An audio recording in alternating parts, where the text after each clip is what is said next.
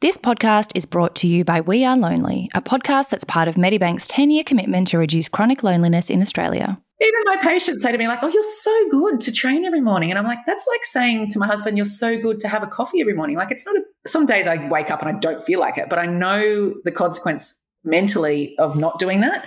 Very hard to live in that moment. Like you can't be like, I should be really enjoying this now. Like I should be like super high. So you just change your life to make sure that you feel that way as much as you can all of the time. And then that's the journey. And it's going to end at some point, but we don't know when that is. So just keep going. Welcome to the Seize the Yay podcast.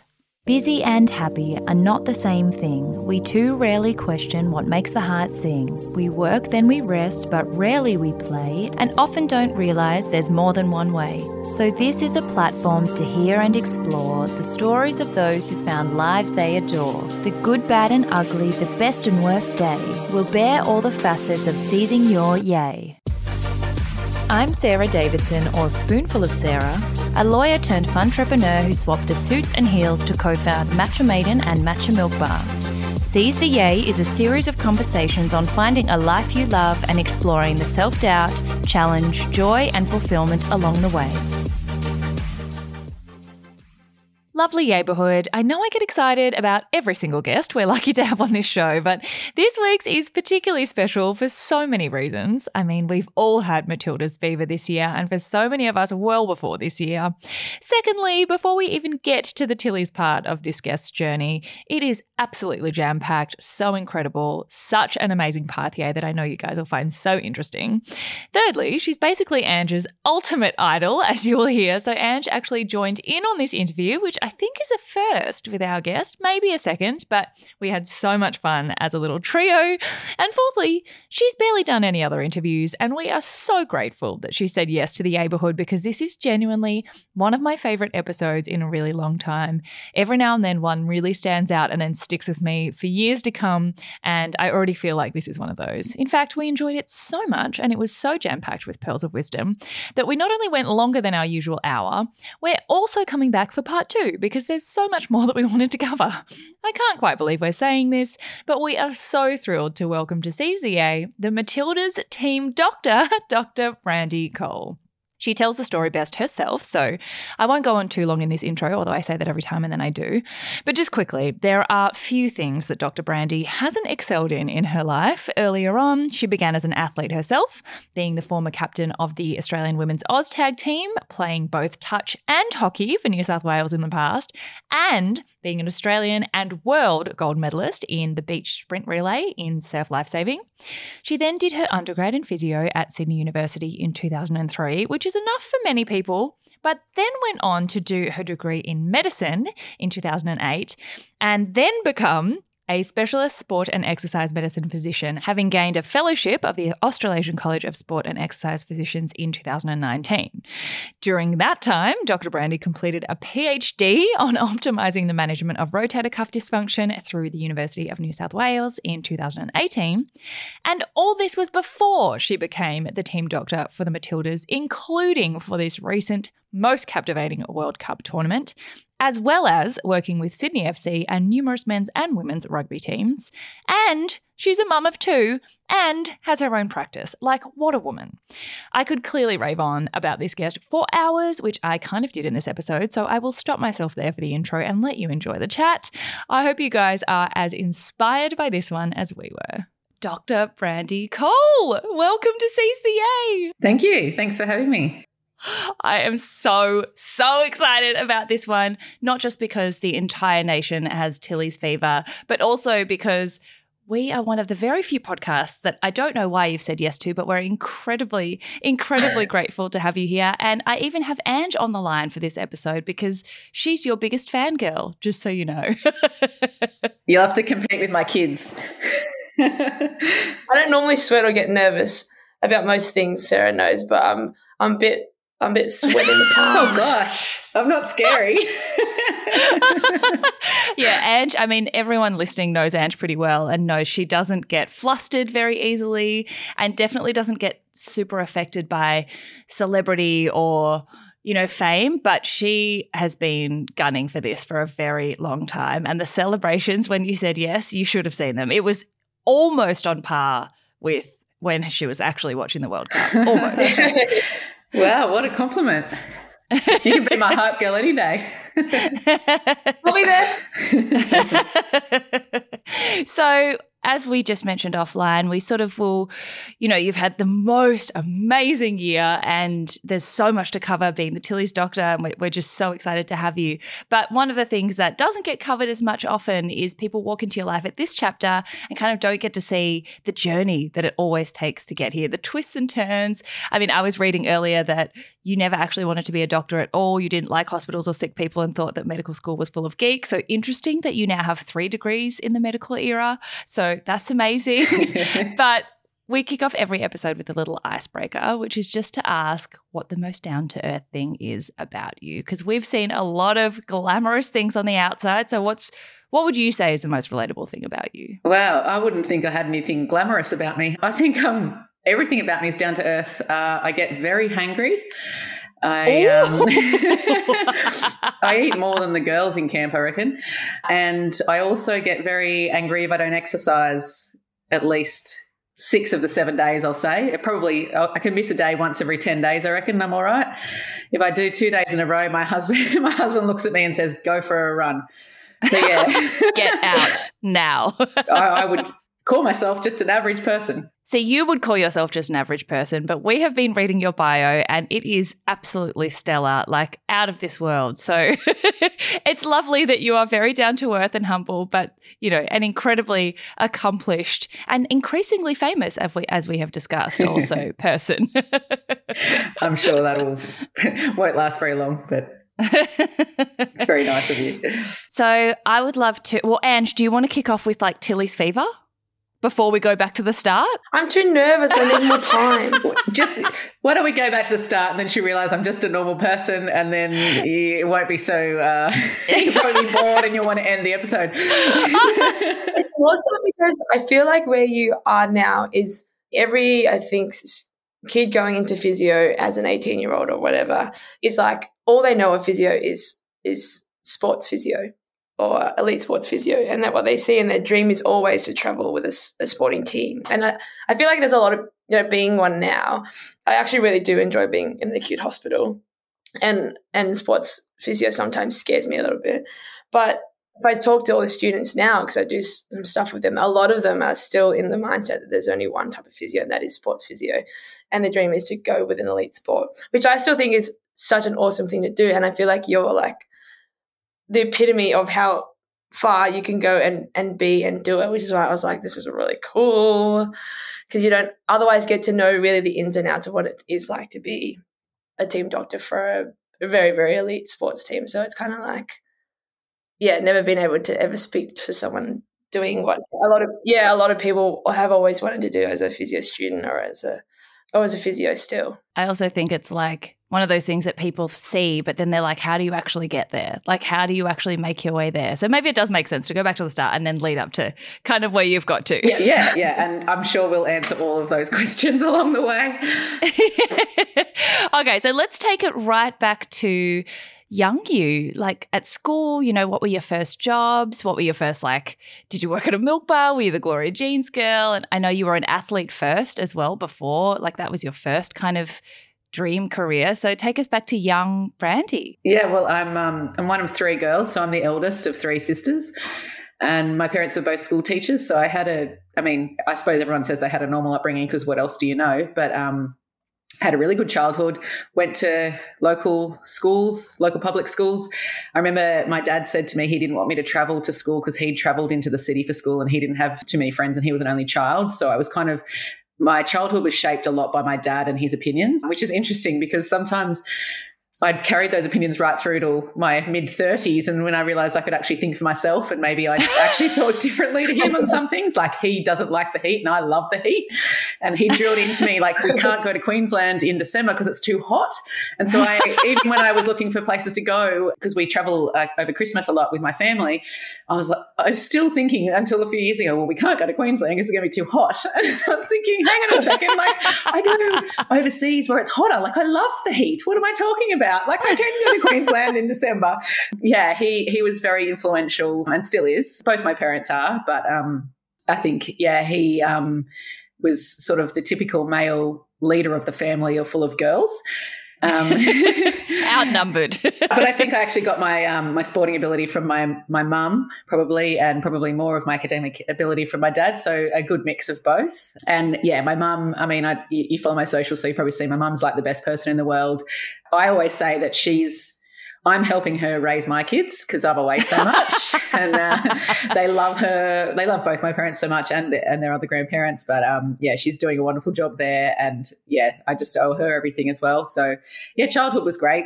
I knew that I wanted to work in sport because I did a lot of sport. I'm a very, very competitive person, but I have learnt, and you have to learn very early as a female, I think, to turn off that competitive side most of the time and only turn it on when other people are wanting to compete with you, which is probably not a great thing to have to do, but also is a survival thing to do. But interestingly, sometimes if I'm playing a board game, well, you know, at mate's house having drinks, for instance, people look at me if I'm not winning and think, you must be hating this. And I'm like, no, like this to me isn't a competition. This is fun. So like I flick between, like I'm either competing or I'm not. And the Matildas medical staff will tell you when it's a competition. I am competing.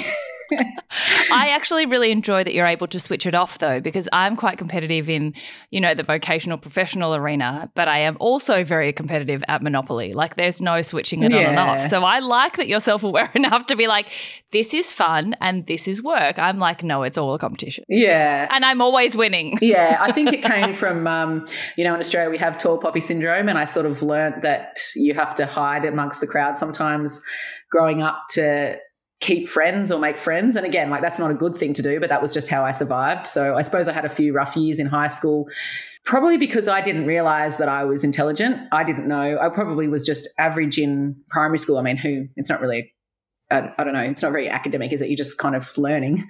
You were so advanced at finger painting. Well, no, not really. The reports are.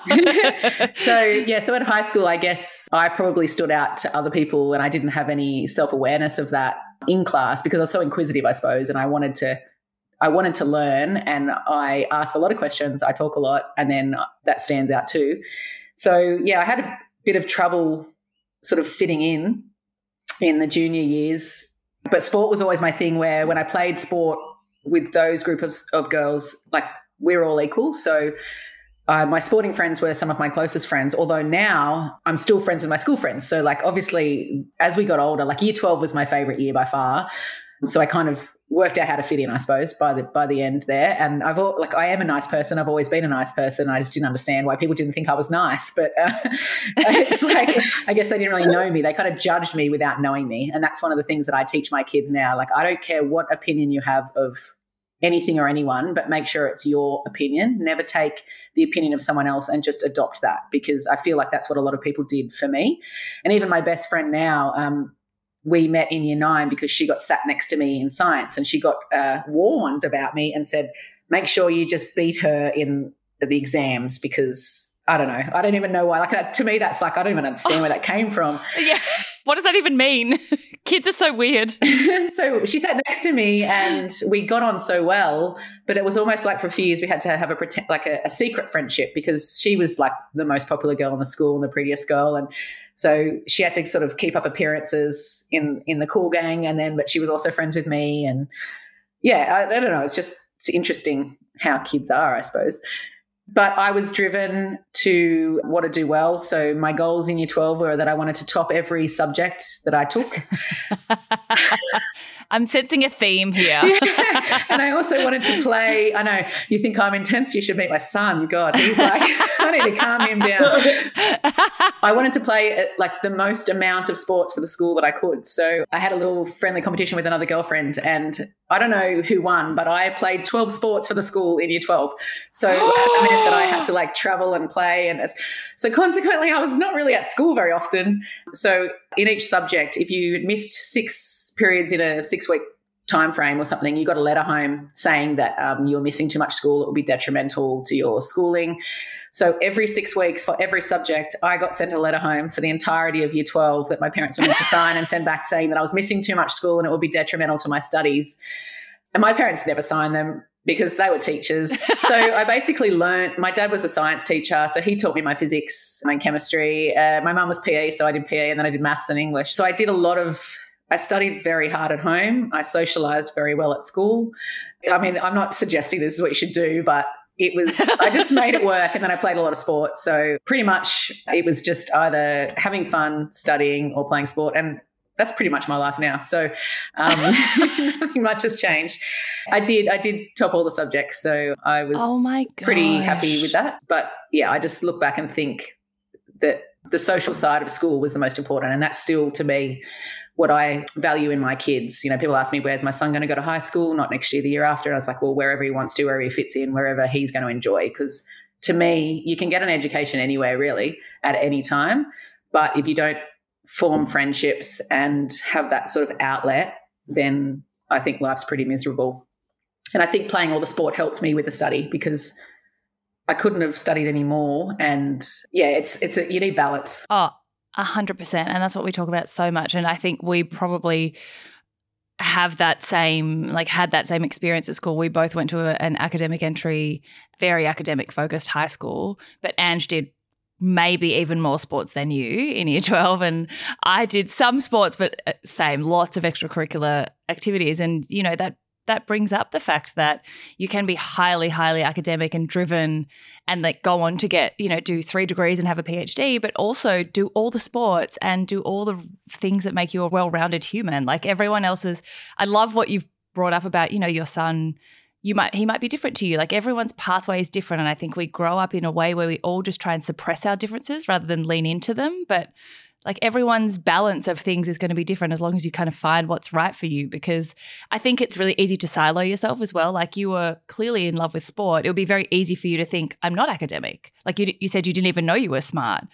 But then, you know, you've also gone on to shine in that area. So it's so cool that you could find a balance between those two sides of yourself. Yeah, I think I'm the typical Gemini, split personality. Oh, it all makes sense now.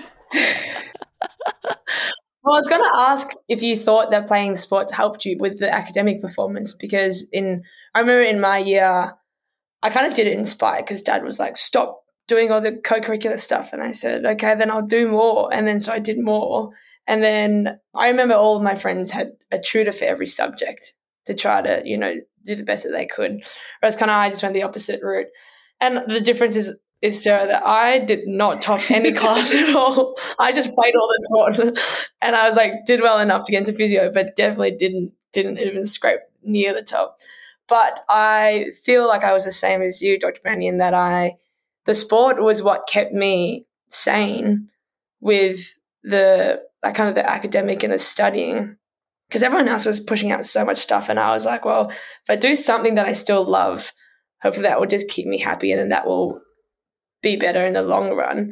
And you kind of mentioned that you felt like sport helped you in that balance as well, making it, you know, there's so much study you can do, and then in the spare time you did stuff that brought you a lot of joy. Yeah, definitely. I think it was like twofold, like definitely the enjoyment factor, but also just the actual physical activity of it. And I'm an overthinker. I think a lot of type A personalities are. And I think that when you're running around on a sporting field or just doing any exercise, it's the only time your brain just truly switches off. So I don't think that if I hadn't switched my brain off that I would be able to switch it back on for the study. You know, I'd have to focus a lot. And also it shortened the time I had available to study. So I just didn't have any time to procrastinate. So for me, I mean, it's not for everyone, but I was at school, and that's when I probably was having my social time. And, you know, my teachers probably, if they ever listen to this, I don't think they particularly liked me because I probably disrupted their class and went well in it despite them, because I would listen and ask a million questions, and then I would shut my books and then just chat,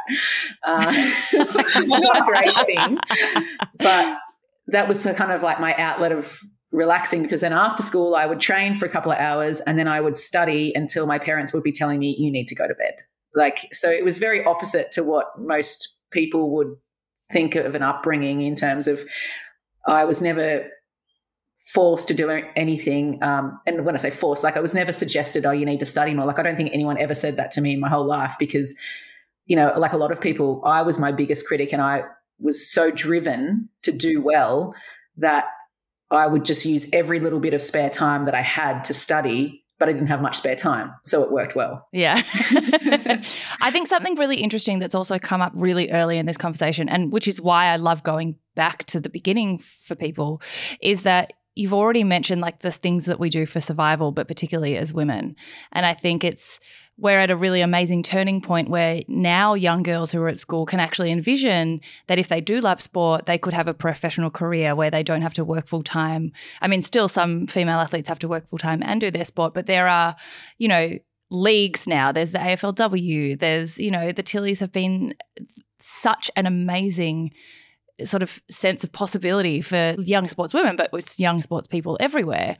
Whereas, not even that long ago when you were at school doing touch and hockey and beach sprint relays, and then I love such an overachiever, former captain of the Australian Women's OzTag team, which you did for 16 years, that, maybe one of the sort of survival mechanisms for you at that time, was it thinking, like, did you think that was going to be your professional career, and was medicine kind of I should probably do something in case there wasn't a spot in women's sport? Like, how did that play through in your mind in terms of, I think we cut ourselves off often with our younger passions thinking, I can't do that professionally as a woman because the leagues just aren't there. Or, how did that kind of play out for you back at that time where you're sort of deciding what passions can become a career, and then it's like, but do I do something sensible? Like, was that ever a decision for you going into uni?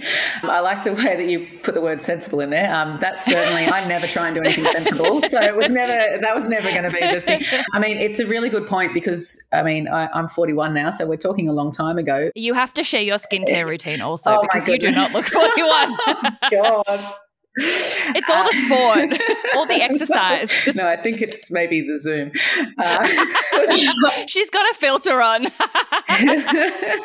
So, and then I was 17. I started school. I was 17 when I finished school. So, to me, it was like my goals were always sporting. I never had any career goals. And I wanted to play as most young athletes, I wanted to go to the Olympics. And the Olympic sport that I was playing was hockey.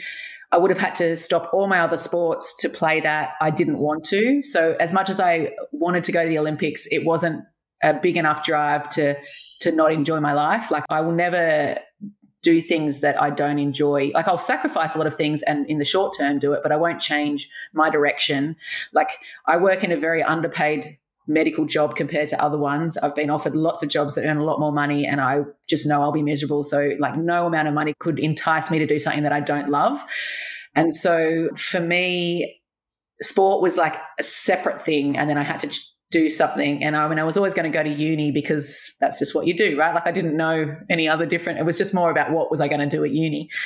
And I sort of thought I wanted to work in sport because I love sport, but I never thought of, I don't even think it was a possibility to be a professional athlete in 1999. I don't know. That's when I did my HSC. Yeah.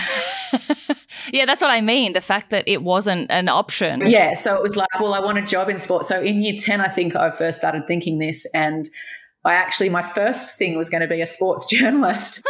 English was my worst subject. I had to work the hardest at that. It doesn't come naturally to me. I bet you got 97% instead of 100. Yeah, I topped it. I topped English, but I took the normal one, not the advanced one. Oh wow, she's a dud. God. I had a very, very good English teacher. I will say that she was brilliant, and it was a close call. I was coming third all the way along to the end of the year, where I just managed to come in okay. I spent so many of my hours studying English compared to everything else. I did maths, physics, chemistry, PE, and English, and I reckon I did more in English than the others because it was just not something that sat easily. I've got a maths brain, so it was hard. But anyway, and then I thought of maybe psychology. Ironically, I reckon most of my job now is psychology, although I haven't officially studied it. And then I got a few injuries, so I started seeing a physio quite regularly, and then I thought, this is the job that I should do. So I decided to put down physio. And even then, I knew it was they worked with athletes, but I didn't really understand that you could work for a national team or anything like that, like how it is now. It certainly wasn't prominent.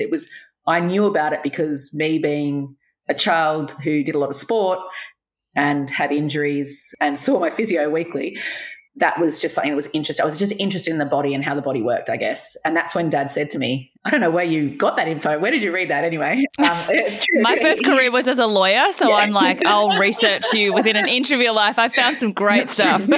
So I remember distinctly when you have to put your preferences in for uni, and I, put physio down at Sydney Uni, and he said, oh, why don't you do medicine? Because he'd always wanted to be a doctor, he said.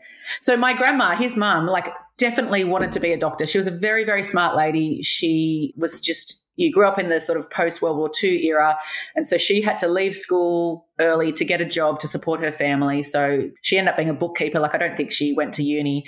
She just lived in the wrong time, I guess, and just didn't have the opportunities that we have now. I just feel like now you can do whatever you want if you want to work hard enough to do it. And so she wanted to be a doctor and just didn't. And then my dad, I don't know, it's because he was the only child brought up by her that he thought he wanted to be a doctor. But I was like, well, why didn't you be a doctor? Because you went to uni and did science and then did a Bachelor of Education. Why didn't you do it? And he was like, I don't even know to this day why he didn't do it. Not sure that he knows why. I just remember this story. He always told me he wanted to see his name in brass letters or gold letters on the door. That's, the old school doctor thing. Yeah. Which you probably now have. So amazing. Well, I'm going to have to get that for my new practice, aren't I? Just to, finish off the dream. So he said to me, why don't you do medicine? And I was like, why would I do medicine? That's just a bunch of geeks. They work in hospitals with sick people. Ugh. Ew. Yeah, honestly, that was my thought. And I was like, that was the only time it was mentioned. And it never crossed my mind, up to that point. And so I went through physio. And I really enjoyed it. I played a lot of sport. Uni games, if you know, oh, right? Yeah. Wild. I think that uni games probably prepared me the most for the World Cup out of anything that could possibly have prepared me for. Just that whole fascinating. Play 6 games a touch a day, you go out all night, you have an hour's sleep, and then you get up and do it again. That uni, not just metabolism, but stamina that we used to have. What? Yeah. What? Yeah, I know. Where did that go? I kind of feel like I still have that sometimes, and then I just crash and burn for a couple of weeks afterwards. Yeah, a few months, and then I go out again the year later. Yeah.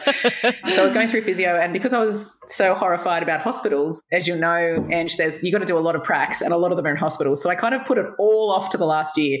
So then in the last year, I had the intensive care rotation. I had to do all of the acute medical rotations in the hospital.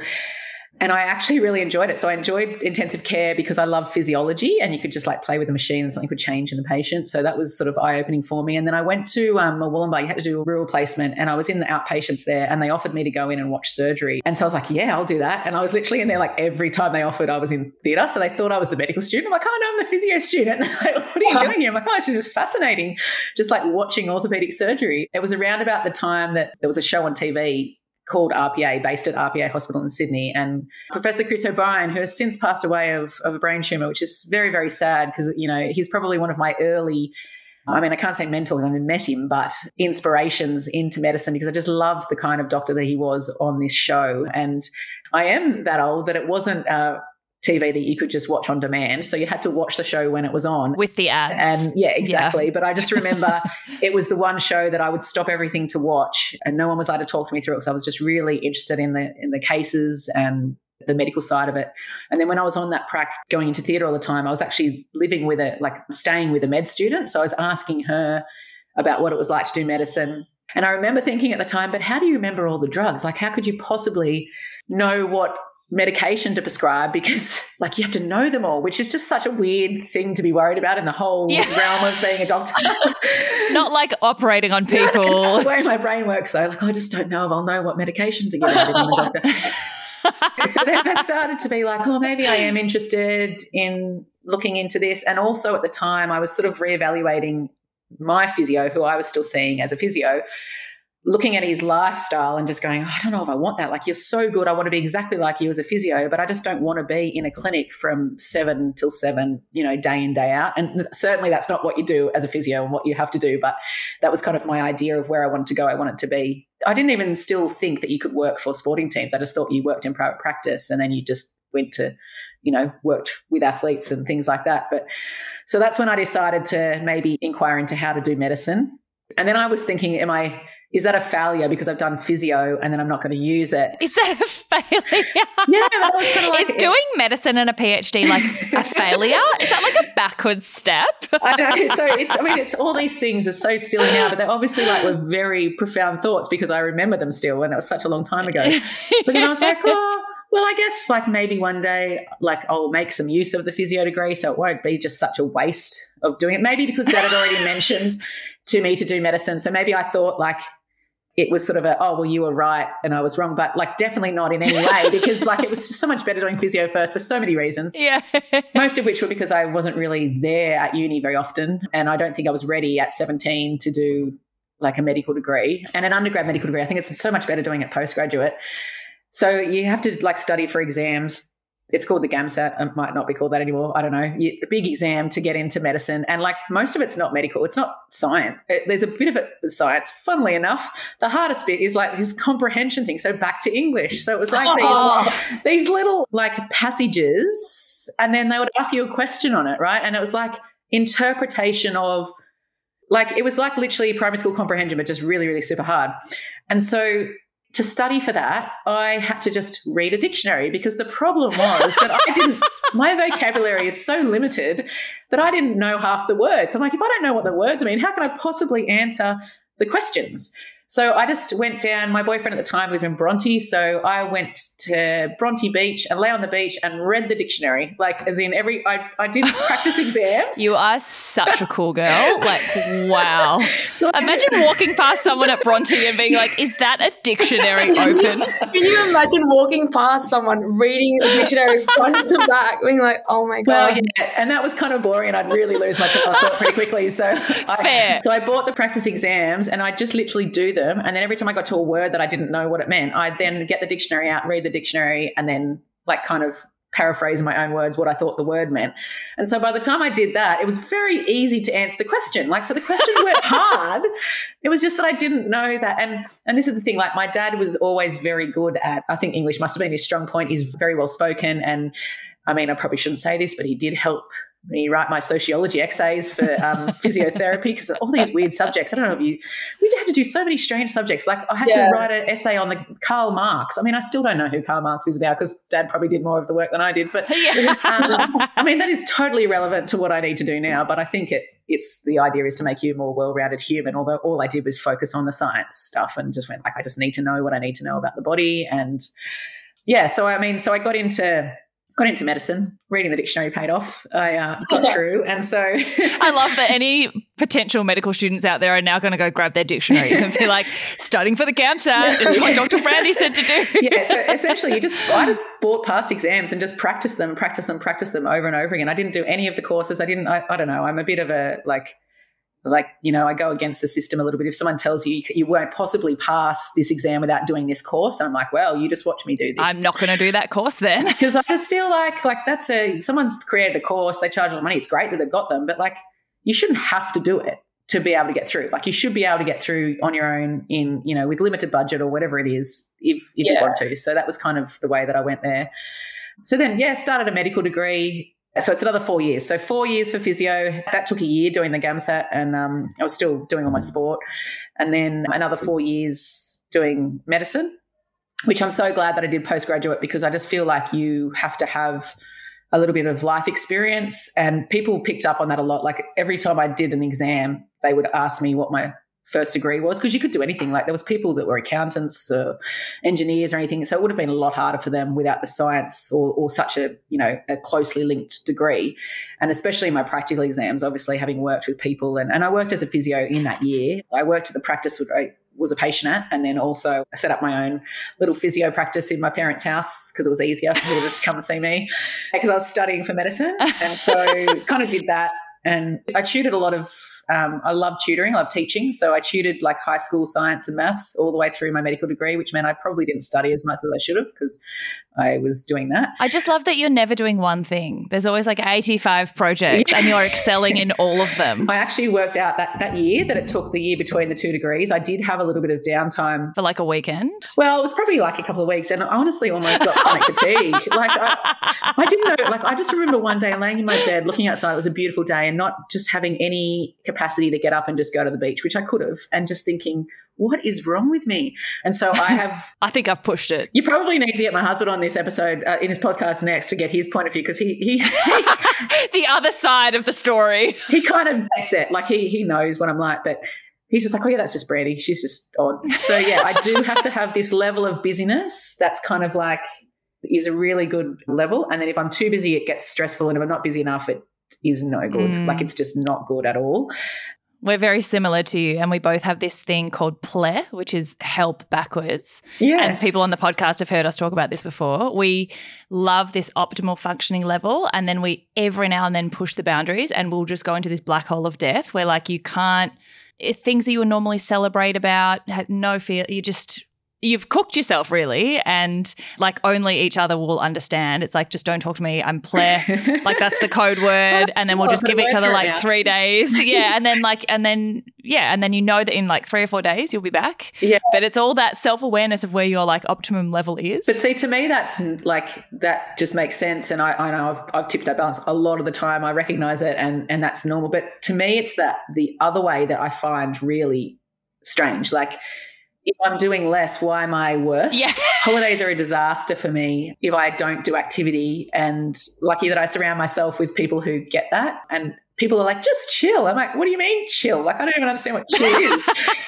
What does that mean? She gets a dictionary out, chill. Yeah, I'll slip into a depression if I don't have anything to do. And then I can't sleep. I can't. I'm just awful. Like yeah, there's one holiday in my life that I was like that. And yeah, that's why I said you need to speak to my husband about it, because he was like, oh God, we're too far the other way. That's like the beauty of like, this is what the one thing that we try and really hammer home in this show is that everyone's ultimate joy or yay, like your life that's the most fulfilling and the most happy is meant to look completely different to other people. So like the trick of life is not emulating what other successful people do or what other happy people do. It's like looking at the real-time data that you get of what makes you feel good and what makes you feel shit and sticking with it, like figuring out, are you someone who likes to be operating at this higher level, or are you someone who likes to sloth on holiday? And like, don't do anything other than what you know is right for you just because other people do their holidays like that. I think like part of the happiest people around you are the people who just stop listening to what everyone else is doing and do what they know works for them. Yeah, absolutely. It's like people still say to me, like, how often do you train? I say, I train every morning. And then if my body needs a break, I have a day off. And generally that's about once every 10 days. That's so specific. You opened with that and I was like, wow. Well, I know, because I know that like that's generally so sometimes I have to have the break because of life circumstance, so I don't get to the 10 days. But if I've got to the 10 days, I get to the point where I'm like, oh, I need the break. And so I'll just go for a walk instead or something. Yeah. I'll just run a marathon instead. Like it's a chill day. Even my patients say to me like, oh, you're so good to train every morning. And I'm like, that's like saying to my husband, you're so good to have a coffee every morning. Like it's not a sort of like, it's just like, I know, I mean, some days I wake up and I don't feel like it, but I know the consequence mentally of not doing that. And I know how much it makes me feel better. And I actually do enjoy it, obviously. Like I don't think I could do it as consistently if I didn't like it. Like you've got to definitely find what you like doing. But to me, it's like, it's not even a decision process. It's just like, that's what I do to start my day because I know that makes me feel the best. And so on holidays, it's not like, oh, so why are you training so much because you're on holidays? I'm like, I'm going to train more because I got more time. Like 2 sessions a day. It's great. Like I'm so excited. Oh my God, 3. I got time. We're going to book the accommodation with the gym downstairs, close to a running track, bikes on hire, and we'll book her into the local surf school. The hockey pitch next door. We've got the Oztag team training over there. I know you're making a joke of it. It's actually like, that's exactly what happens. Yeah, she's like, where is that? But also coming back to, finding kind of like your pathway and the thing that makes you happiest. One thing I think is really interesting, and this is very, very timely for Ange, before we get to the Tilly's chapter, is that going into physio and then even going into medicine, like a whole nother degree, which is a really big time investment, you didn't necessarily know what you were going into it for. And I think that's something that maybe the younger generations now, they're very instant gratuity focused. They're like, I'm not investing 4 years of my life unless I know that it's to become a surgeon, or I know that it's to become the doctor for the Tillies. Like, I think it's important to remember people go into things without knowing the end goal, but it's still a worthy decision to do something because that's the next chapter. And Angie's kind of more now at that stage where, you know, she's finished physio, and Ange, I'd love you to jump in, but like there's so many infinite possibilities of what you can do with that. And it's okay to not know right now. Like you didn't know that the Tillies was coming at the end of all this, like at this time. You do now in hindsight, but like a long way along people's pathways, they don't know what all of this is for, and that's okay. Oh, yeah, absolutely. I mean, I didn't know what I wanted to do at 17, and then I don't think anyone really does. Like, how on earth should you know that? And then when I went into medicine, it's interesting because I went into it to go away from sport. So like when I went into it, it was because I found so much joy in learning about the body and like helping people. So they're the two things that make me joyful. I love the body and how it works, and I love helping people. Like I'm just here, I'm just put on this earth to help people. And so that was just like, you could combine those. I was going away from sport, and the whole time that I was in medicine, I just loved like the trauma, the drama, the emergency, intensive care. Like I wanted to work in intensive care, but I figured out I was terrible at shift work. Like I was just living my best life at work, and the rest of my time I was just jet lagged at home. So I was like, I don't know if I can do a job where you flick from day to night, like every week. And then so I thought I was going to be an emergency physician. So working in the emergency department, and literally up to like I finished everything I did in med school, and then all my subjects that I chose as an intern, and everything was leading to that path. My first day as an intern in emergency department, like I absolutely hated it. It was like, because when you work in emergency, like another thing my husband will say about me is that I'm a box ticker. So I just love to tick boxes. Oh, same gal. My LinkedIn is ridiculous. Yeah, it's just... so they're virtual boxes. Like they're in my head. I never write anything down. And so like in emergency, you never get to the end because you work for time, not to kind of achieve. I mean, you're achieving a lot of things, but like that's the way my brain works. So I do CrossFit as a training method, and I hate what's called an AMRAP, so as many reps as possible in a certain amount of time. There's no finish. No point. Like, what is the point of going harder when all I need to do is just stand? If I just stand here, the clock will tick over anyway and the end will come. So why would I work harder when the end's going to come anyway? Whereas if it's like, okay, do this many reps, like you've got to do this, this, this, and this, I'll just go as hard as I can because then it's over quicker. So there's a reward for my pain. And so in emergency, I had no reward because if I worked harder, then I was just working harder, but that list never got shorter because people just kept coming in the door. And so I really struggled with that. So therefore I just kept looking at the clock, and I was like, 3 minutes has gone by? I still got like 7 hours and 57 minutes left in my shift. And so I just really struggled there. And then also as a medical student, you just get to follow all the good trauma. And as a doctor, you have to see what comes in. And so you have to take the shit bits. Yeah, exactly. The reality of the job isn't the same. So I sort of was a bit like disillusioned by that. And so then I spent the next 3 years of, you've got to rotate around in Australia. So you've got to just change all the jobs. And I found that my niche was being a really good PA for the doctors. And like, so when you work in the hospital system, it's funny. You're like, on the day, there's so many senior doctors, you're in a team. So basically you just take the notes and do the discharge summaries. And if you're super organized, which is one of my skills, then, you know, everyone loves you. And so it's great. And so you have plenty of time for coffee in your shift, and then you just have your pager and you just run back when you get called. So that life was for me, but then I wasn't learning any medicine really. And then you get put in charge of half the hospital in the evening and overnight, and suddenly you're the doctor for like 500 sick people, and you cannot, like, it was just awful. So the difference between the day job and then the night, it was just a biggest, like the hardest day of my life by far will be Australia Day. Never get sick on Australia Day because it's the new interns that come in. Ooh, good advice. I'll wait out for my foot fracture. Wait it out. Yeah, wait it out. So it was the Monday. So I did a 16-hour shift where I covered half of the hospital. It was the first week of me being a doctor. So I'd done 3 shifts in the emergency department. I never worked in the actual hospital itself. And you have like, say, 6 wards that you go in, and there's a whiteboard and there's just like a list of jobs for the doctor. And the board was overflowing in all 6 wards. And like my pager was going off and I'd have to run, and they'd be like, oh, this person's got a temperature. And I just remember being like, okay, like, what do you want me to do about that? Like, there's a protocol of what you do. Like, it's called a septic screen. I know that now. And then someone was having a heart attack in the other one, and I'm like, I can't.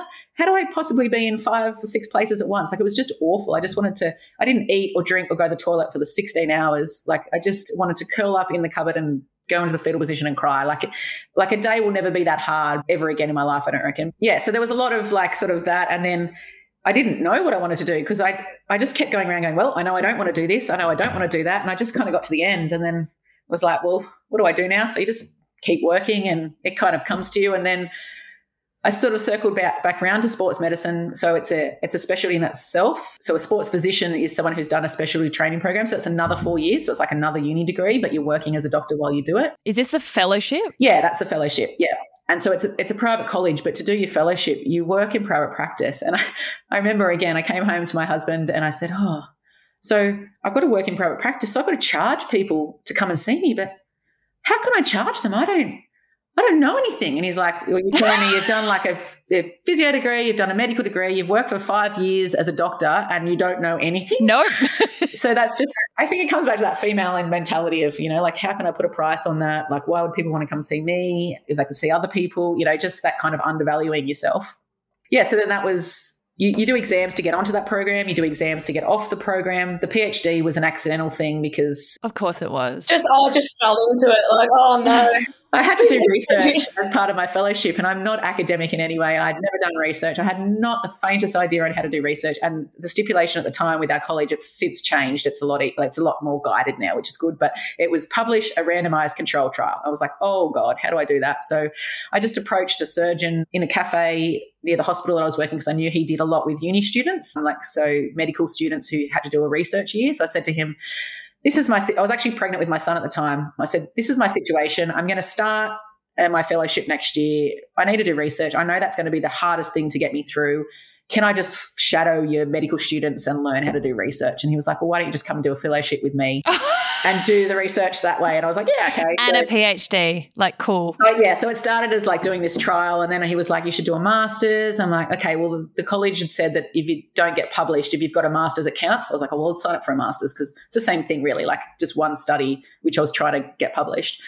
And then I was doing other stuff over the years, because it takes years to run a trial on your own. And so I started doing other things, and then he was like, well, you've got enough for a PhD, you should change over. And I'm like, oh my God, why would I do that? And then I kind of deliberated for 6 months, but I said, okay, what's going to be the worst thing about doing this? He's like, just the writing it up. I was like, I love writing, funnily enough. Like, oh, even though I hate English. Yeah, I'm not very good at it, but I like it. I got my dictionary, like I'm good. I know the dictionary now, so I can write. So it's a 4-year fellowship, and I took 6 years, but I had both my kids did the fellowship and did the PhD in that 6-year time period. And like, to me now, thinking back, it sounds ridiculous. And so my final exam for the end of that fellowship was literally within a week, 20 years to the day since my final HSC exam. So I'd been studying consistently for 20 years and working, and it didn't even...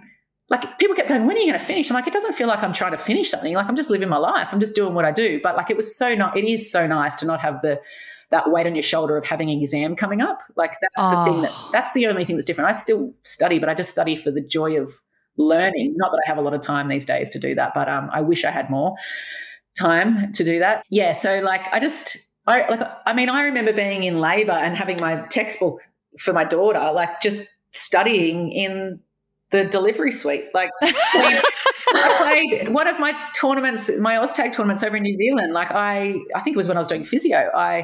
Like in between games, I was laying on the sideline just learning like the neuro pathways, like the spinocerebellar tract and all of that, like just laying with my anatomy books.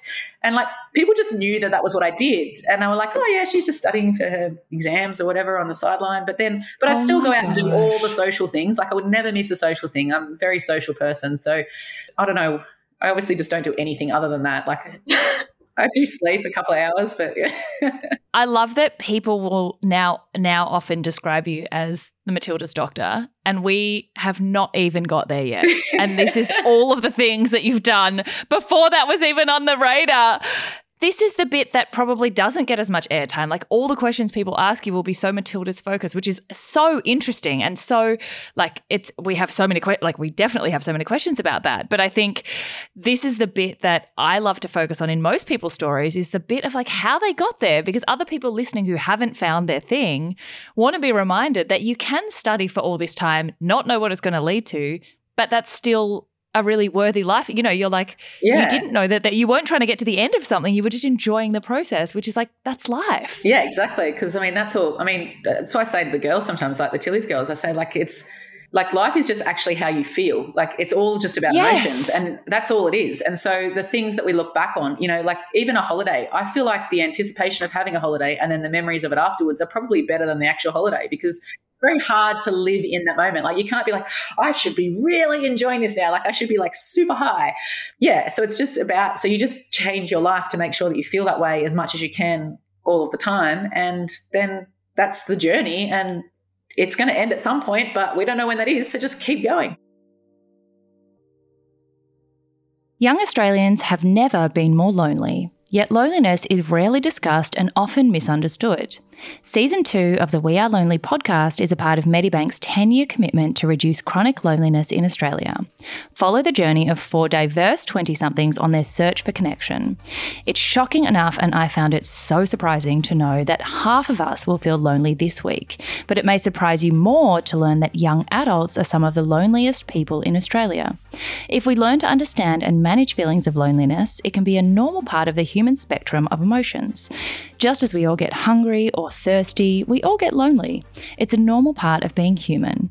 But if it becomes chronic, it can have the same impact on us as smoking 15 cigarettes a day. Over this 6-part reality podcast series, 4 young people meet with mentors and experts who will help them build strategies to reconnect.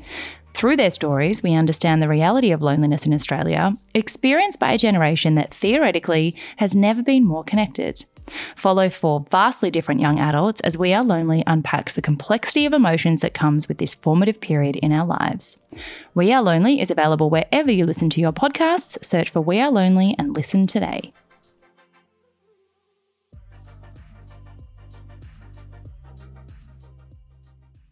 I feel like we normally go through roadblocks and things, and I'm sure you had a lot of roadblocks along the whole path of physio to med. But sometimes I feel like our roadblocks are actually ourselves, whereas you kind of, like you've said throughout this podcast, you do things your own way and you do things that you love and you're not driven by money.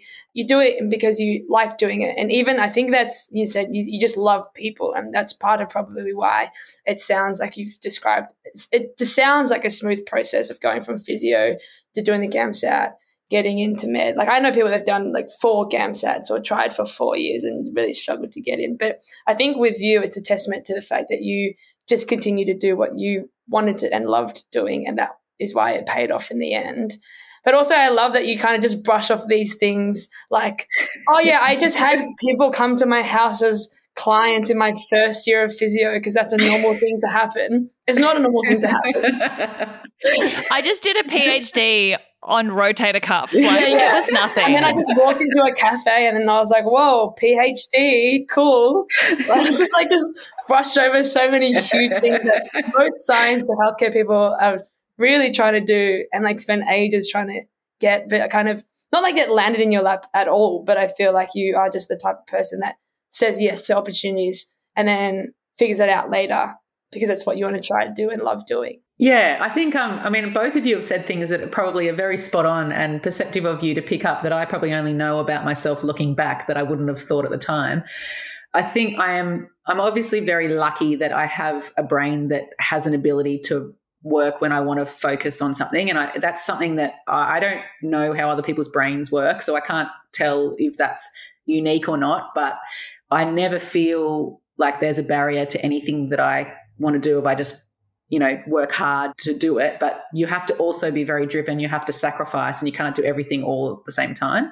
But I think that the big difference, the thing that's probably the biggest attribute for me, and it wasn't when I was younger, and it's, my sister is very similar to me, the one that's 8 years younger, and we're sort of like twins that were born 8 years apart. But the biggest difference between her and I is that's like you and I am.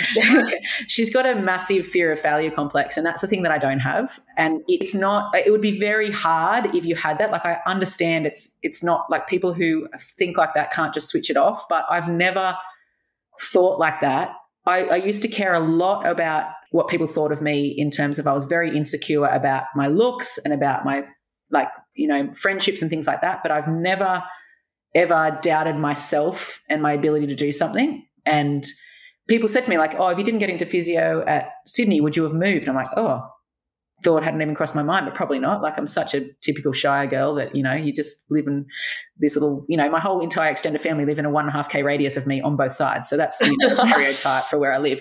Why would I move? Why would I move from that? And then it was like, if you didn't get into medicine first time, would you have tried again? And I was like, well, I don't know, because I don't ever think that I'm not going to. Like, it doesn't mean that I'm not, like, that I don't achieve things first go that I want to achieve. I don't put contingencies there. I just figure out, like, It's like if I'm driving somewhere, I don't think, well, if where I'm trying to get to isn't at the end of the road, like which other way could I go? I'll wait to see and then I'll change my direction. Like, so it's just, like you said, I can go in a direction and then I can just completely pivot into a different direction. And I did have that thought initially between physio and medicine, like, is that a negative thing? And that's the last time I ever thought that, because I think it's so positive. Like, the more life experience and the more you can do just adds to everything and makes you better at whatever you're doing at that point in time.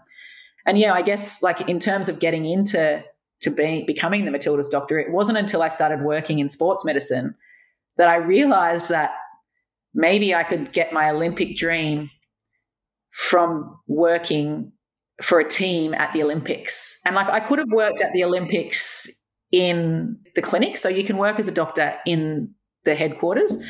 And interestingly, I had no aspirations to do that through my career, but I probably will do that when I stop working for the Matildas. So it's funny how your mind changes when you are exposed to different things. But yeah, so I started working in football because it was an Olympic sport, and I thought maybe one day I could be the Matildas doctor, and then that would get me to the Olympics. How did that even come about? So on the training program, you've got to cover 9 different sports. So it's such an arbitrary number, but so you have to do at least one game coverage in 9 different sports. You've got to do a full year in a collision and contact sport. But even that, so now, I've worked 3 years. I did 3 years as the Roosters, the NRL team's second doctor. But for that contact year, because I wanted to fit it in with my lifestyle, I actually created a job at the local rugby team. So I went to the rugby team and said, hey, your Colts team doesn't have a doctor. Would you like me to be their doctor for the year? Because I've got to do this as a requirement for my specialty training, and I would much prefer just to come down to the local field at 3 p.m. on a Saturday, and then I'll put a clinic on for you on a Monday so I can see all the injuries. And yeah, that's all for free. And would you like it? And so obviously, I had to find a supervisor. Like, I had to kind of create what I needed out of it, but it's still, I just fit things around me if they're not there already. And that's just the way I've always been. But I feel like that's why you get them. You laterally think, like, often people will apply in a position that exists, they won't get it, and then like that's a no. Whereas I feel like you're very like, well, this doesn't exist, and so I'll just propose it. And like, if the worst thing someone can say is a no, like that's not that big a deal. And chances are they might say yes, and it turns out they have. And I think that's such a healthy way to getting what you want, because most of the time things aren't there not for a reason. It's just no one's thought of it or like proposed it before. Yeah. And it's so cool that you were just like, here. And they were like, cool. Yeah. And so when my girlfriend was working for Sydney FC at the time, and then she was another registrar on the program, she was moving to Brisbane. So she said to me, do you want this job? And I was like, oh, yeah, okay. Well, football's like one of my sports that I haven't done, so that'll be another one that I can tick off. So I started working for Sydney FC, and at the time we had a lot of our current Matildas in that. So Lana Kennedy, Caitlin Ford, Chloe Lagazzo, they're all in that Sydney FC team. So then I worked for them, and then she also at the time did the junior Matildas, I think, or 2 friends. One was doing young Matildas, one was doing juniors. Anyway, she couldn't do one of the tours because she had a wedding, so I did the tour for her for the junior Matildas. And I really enjoyed it because it was a great group of, like, Ray Dale's still the coach, and she's just an amazing coach. So I was very lucky that I went into a tour with a coach that just is just phenomenal. So I just enjoyed that. I went to Thailand. It was 2017. I was pregnant with Nikita. I went to Thailand. The physio of the team was Jackie, who is the physio of Matildas now. So that's where we met originally. I just remember saying to the girls, like, they didn't want to eat the food. And I was like, look, if I'm pregnant and I'm eting it, it's fine for you to eat. Like, eat.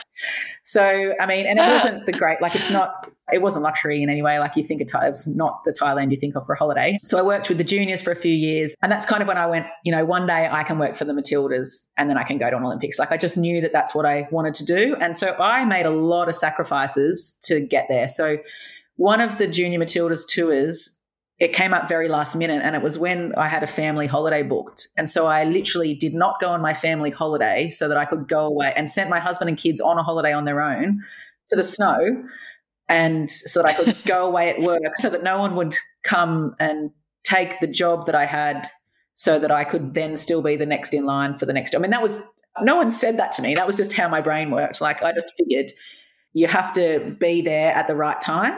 And I just didn't want everything to have not been there at the right time and then the right time to come. And so I covered a couple of days in the Matildas here and there for the doctor who, James Illich, had been with the team for decades. I mean, that's a bit mean. It's not decades, but, like he's very long standing.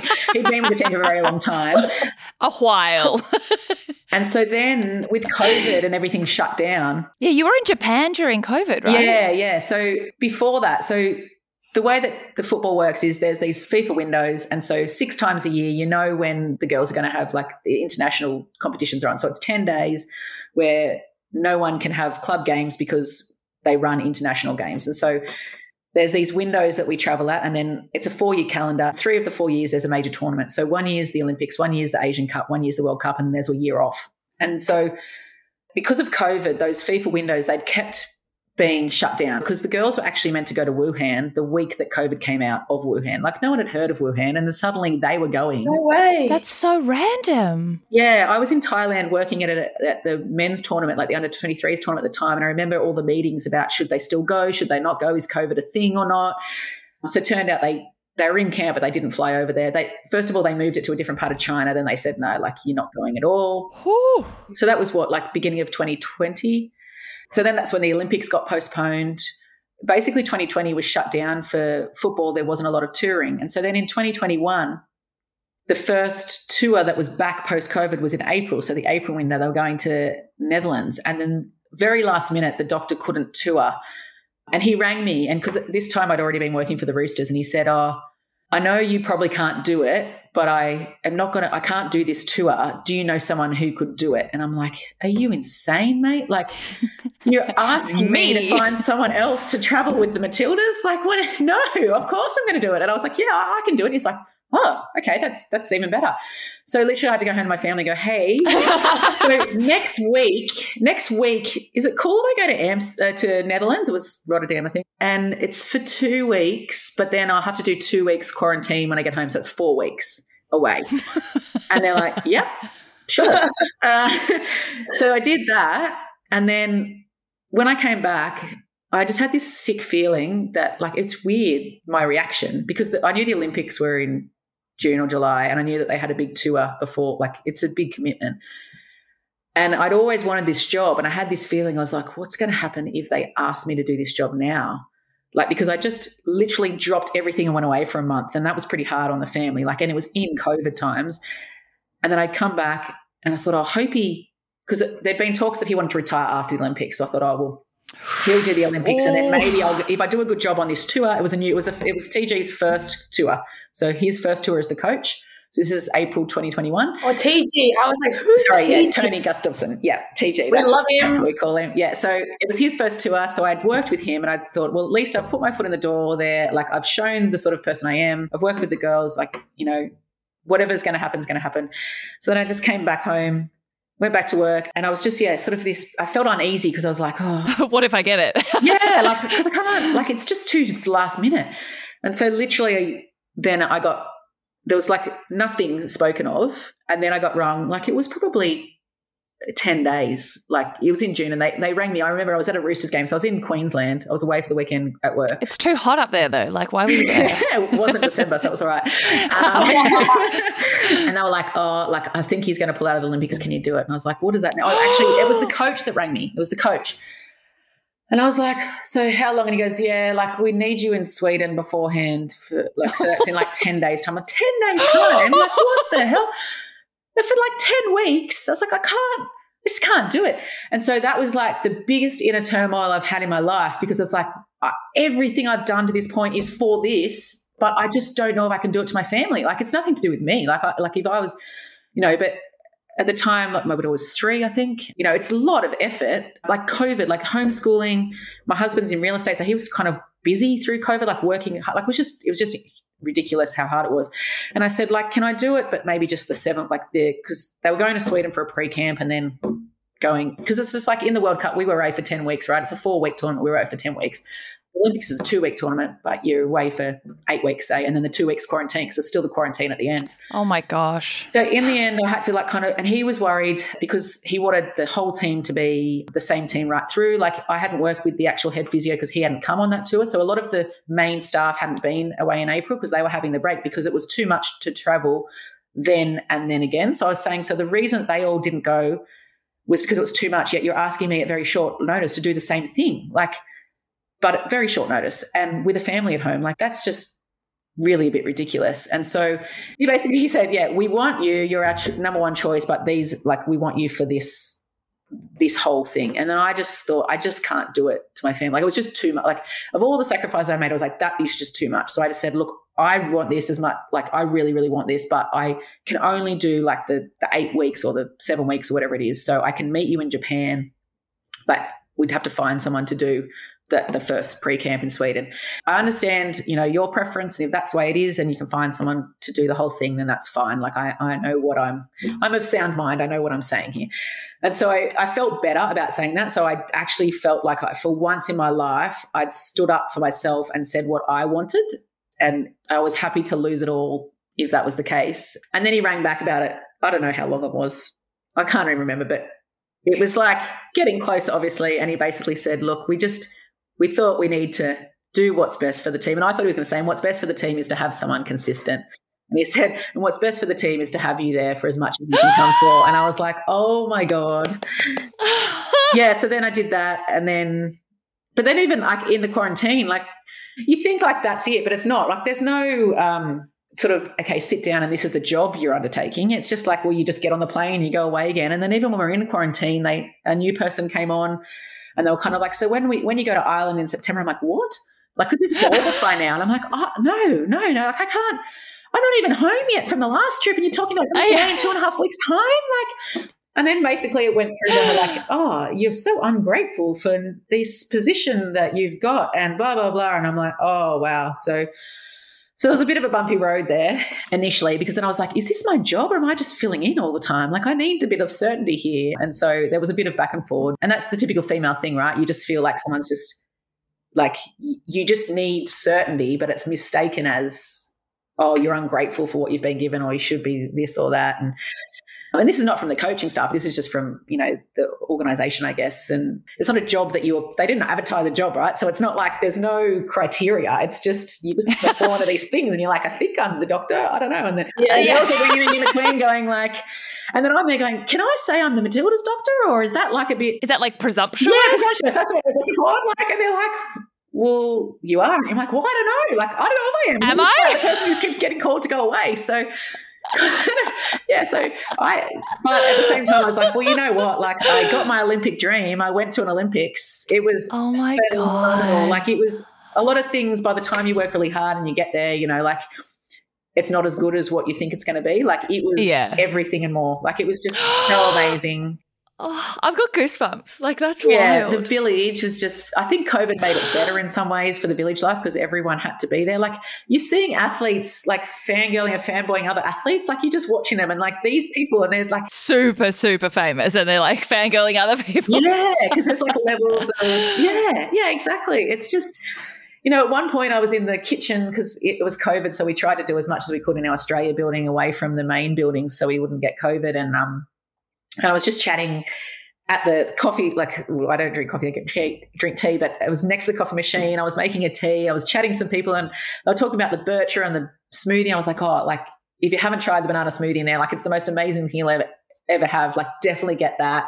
Just ratting on. And I turned around and I realised that I was talking to Kate, the swimmer. Now I've just completely forgotten her name. You're going to know who's my most famous swimmer in the Australian team. Yeah. Kate Campbell. Just like, get the banana smoothie gal. And I was like, I just told Kate Campbell, like, she's just one of my mates at the cafe, that she should have the banana smoothie. But that's how it was, like, everyone was just there. People, they're just humans. Like, these famous athletes, they're just humans. And I suppose that's how I see the Matildas girls, but in other athletes that I don't work with, you see that differently. But oh my God. Like, because I was just going to ask, do you ever look at the Matildas girls and like kind of fangirl? But obviously you work so closely to them, it's hard to see objectively like how huge they are. Yeah, I think that's important. Yeah, do you forget? Oh, absolutely. Like, to me, they're just my kids. Like, honestly, like, I just got like 23 adult kids. Little ducklings. And the difference is when I come home, I notice that at least when I tell them things, they do it first time, whereas my 5 and 10-year-old, I have to repeat myself to them, and I'm like, can you please do it first time? But we have this thing that, like, I think athletes, they're so good with the fans, but for staff, they don't want a fan. Yeah. They need their support Yeah, team. you don't even have to be careful about it. I think that they just naturally, people, when you're working, it's very different. So, like, people are saying to me, can you get this? Can you get Sam Curtis on this? I'm like, no, like, I don't even ask her to get things for my kids. Like, I'm very conscious of, and like the girls give me plenty of things for them, but I'm very conscious of being very careful that this is when I started, like, this is a job and these are my patients, clients, athletes, whatever you want to call them. And this is not appropriate for me to get photos or to get things signed or anything like that. But that was initially. Now it's just like free for all. Well, it's the opposite, right? Like, they're like, I'm kidding. I know, but they're like, I'm still conscious not to impose too much on them, but they also, like, obviously I've got them all, like, people are like, oh, do you work for the Matildas? Do you know Sam Kerr? Like, of course I know her. Like, how else could I possibly do my job if I didn't know her? No, I work remotely and I don't see them. But I work by letter. Yeah, and so, you know, like, do you have her number? Yeah, well, I've got all of the girls on WhatsApp, obviously, because that's like, how can I communicate otherwise? And so most mornings, because they're based in Europe, most mornings one of them will have said something, you know, like, I'm there, like, basically their 24/7 personal doctor, confidant, so friend, cool. whatever. Like, so to me, it's, you know, over 3 years, like, I'm very close to them, but it's also, it's not like I'm not in the friendship group, you know, like, it's different because I'm their doctor. Yeah, it's supposed to be. That's the nature. But whoever wants their mum in their friendship group? Exactly. But when you need your mum, you need your mum, right? Yeah, so that's the thing. At 2 a.m. in the morning. Oh. I have one more question. Two more questions. And then, Sarah, you can wrap up if you like. One question is, I know you've had some really awesome experiences with the Tillies, and it's probably hard to pinpoint, but what do you feel has been, like, the best one that you've ever experienced? Like, yeah, that one's easy. Without a doubt, like, this World Cup was probably the hardest position I've ever been in professionally, in terms of, sometimes as a doctor, especially in football, like, you can go and sit on the sideline and you just sitting on the sideline in the best seat watching the game from a really, like, really good seat, right? And it's like, wow, I'm like, this is a job. Like, I'm getting paid to sit in this seat and watch this sport. And you don't watch it the same way as you watch sport as a fan. So you're always watching a bit behind the play. So it's hard. Sometimes it's hard for me to switch off. So I'll go to my son's sport and I'm watching, like, for injuries. I'm like, oh God, stop doing that. And so, like, what is the score? Yeah. Like, let's just get to, like. So when you work for NRL, it's probably the hardest sport you ever work for. There's so much going on. Like, it's just such a good experience in terms of career, getting your skills up, keeping your skills up, all of that. And then football, like, round ball football is not usually as intense. But this World Cup for me was like some of the hardest things I had to do, in terms of, obviously, like, ruling Sam out the night before the first game. And this is like a career highlight for her, right? Like, that's got, like, you know, they teach you in medical school how to break bad news, and they're teaching you because you've got to tell people you've got cancer or things like that. And they get actors in so that you can practice, which I think is a really good thing. And, you know, but in the sporting context, telling, you know, one of the best players in the world, I know I'm biased, but that at her home World Cup, the night before the game, she can't play tomorrow. That's hard, but I didn't even find that hard because, you know, you've got the trust, you know, like, it wasn't even kind of one of those contentious things. It was like, you're not going to be able to play. And she knew that too. So she, you know, and she took it so well. So to do that, and then the next game to have to rule Mary out before the game, I wanted to be challenged in my career. Like, I didn't want the easy route. And those things are the biggest challenge that I've ever had to do. And it's all me. It's on me. Like, those decisions, especially the concussion ones, like, it's all on me. I've got friends and support that I can choose, but ultimately it's like, you know, and my sports scientist, he said it facetiously, but he said, you know, that you've got our entire World Cup campaign in your hands with this decision. Oh, thank you. Yeah, great. Well, yeah, I thrive under pressure. So lucky that pressure doesn't bother me, you know, as an athlete. So, you know, just take that into my career. But I was proud of the way that I handled that.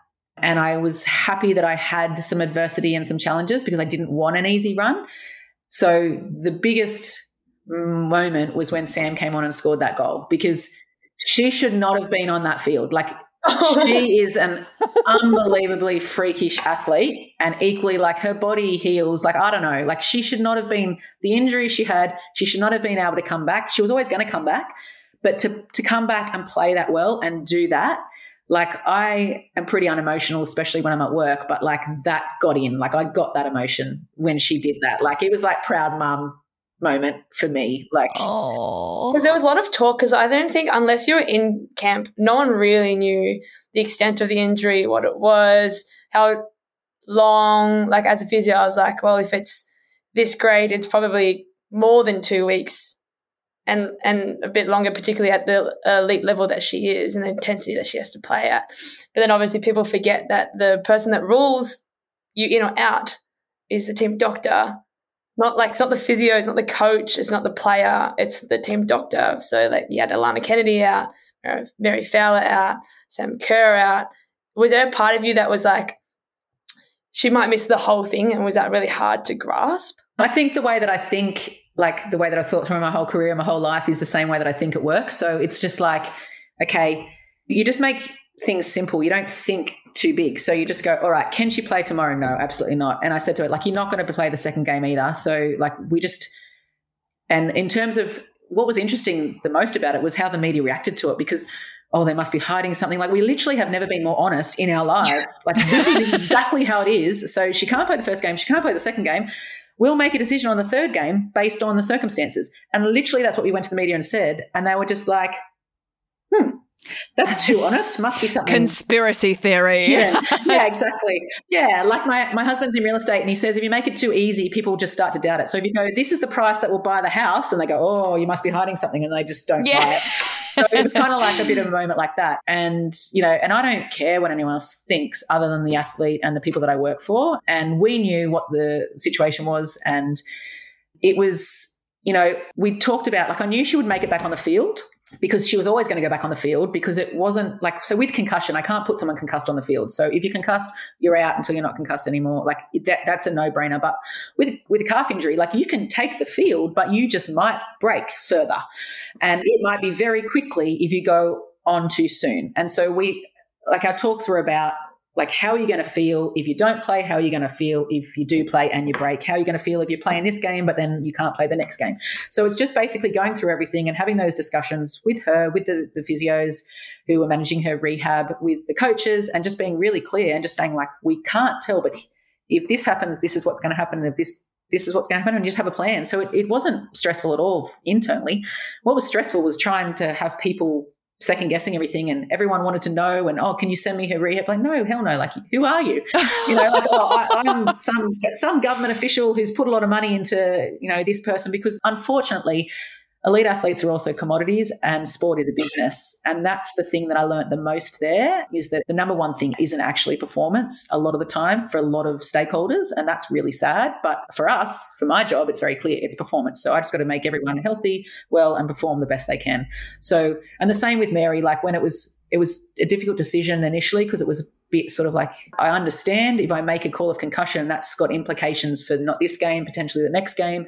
So I have to make sure I get the right call. It's not about changing my mind on anything. It's just to make sure that, and so I took a few hours. I said, I'm going to take a few hours to decide, because she got injured at training. And so I didn't have to decide straight away. And it was the day before the game. And I just said, like, I'll let you know. And time helps as well with concussion. And so I had all these people in my ear, and then I just thought, hang on a second, this is actually not difficult. All I have to decide is, do I think she is concussed now or not? And then when I put it that way, I was like, yes, she's concussed. So there's the decision, and then we just do everything on the back of that. And so I think that, if you just start thinking a bit too far into the future and overwhelming with all of the possibilities, it just becomes a little bit too hard to handle. So you just bring it back to, so, every time I run the field, I'm in my head, I'm like, can this player stay on the field or do they need to come off? And then as soon as I made that decision, if they're staying, I just do whatever I need to do to keep them on the field. If they're coming off, well, then I've got plenty of time to make the next decision, because they're coming off. And then it's like, do they need scans? Do they need timeout? Do they need, is this going to, and then you just kind of go from there. So that's the way I work. I don't know, that just comes naturally to me to work that way. So yeah. And I can't believe you asked Dr. Brandi for Sam's rehab plan. I know, I tried to do it under an alias, but it didn't work. I tried to say I was government and it didn't work. So. That is so rude. That is over the line. Like, wow. I have paid her billions. It's actually quite interesting who asks and who doesn't ask. You can judge a person's character by what they ask for you. Like people have rung me over the years. Oh, like my second cousin's granddaughter's kid is like a massive fan. Do you think you could organise a meet and greet for Sam Kerr at the next game? I don't even do that for my own kids. So no, I don't think I can. Oh my gosh. Well, I'm aware we have gone way over time. I feel like I have 3 to 4 hours / weeks more of questions for you. I was going to say, I'll talk forever. So yeah, it's it's so interesting. It has been so interesting, and I feel like you're just one of the most fascinating. I think you're genuinely one of my favorite guests.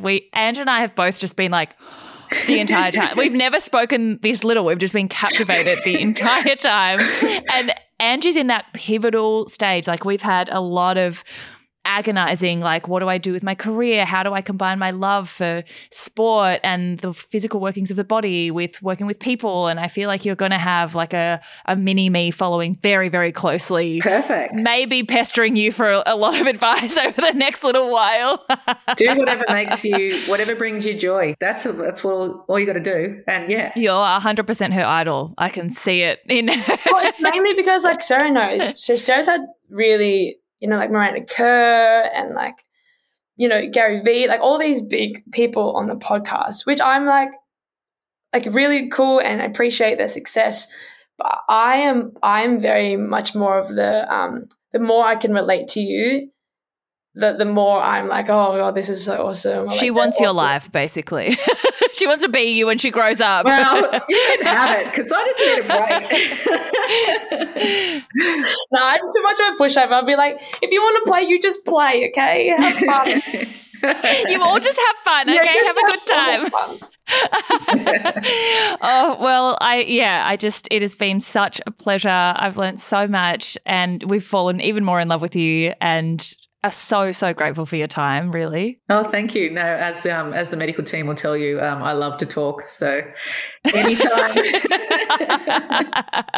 And I'm sure we had so many more questions about the Tillies, but I feel like there's been, everyone's followed along and can sort of follow along how everything went at the World Cup, but finding more about sort of how you got here has been really, really interesting. And very inspiring. Oh, thank you. And I'm happy to do it at something else at another time if you want to hear more about the World Cup because, yeah. Oh, my God, stop it. I love to talk, so that's Stop fine. it.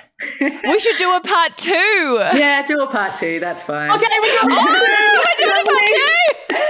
Yeah, you first. I didn't actually understand what you said just then, but yeah.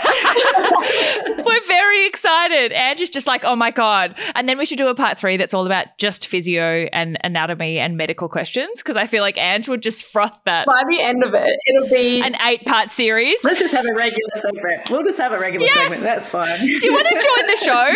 I co-host for the rest of the this is the rest of the end of 2023 season of CCA will be just Dr. Brandi focused. Listeners, I don't think anyone would be upset about that at all. Well, maybe you should put the first one out there and see and then decide.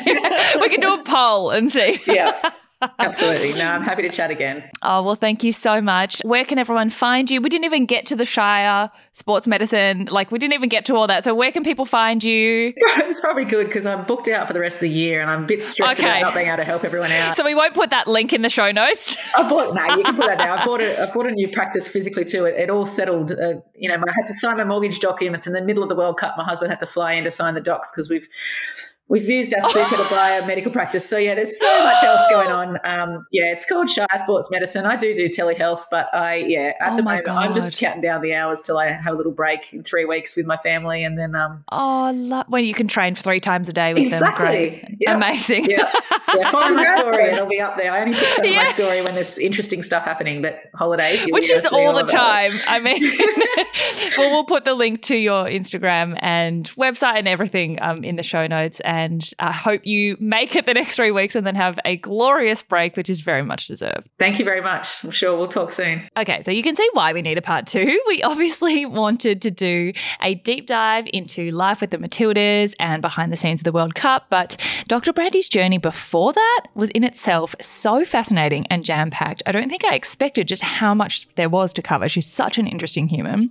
So Dr. Brandi has very generously agreed to jump back on for another chat. She didn't get get sick of us. I don't know how, but a volume 2 of this episode will be coming soon, so stay tuned.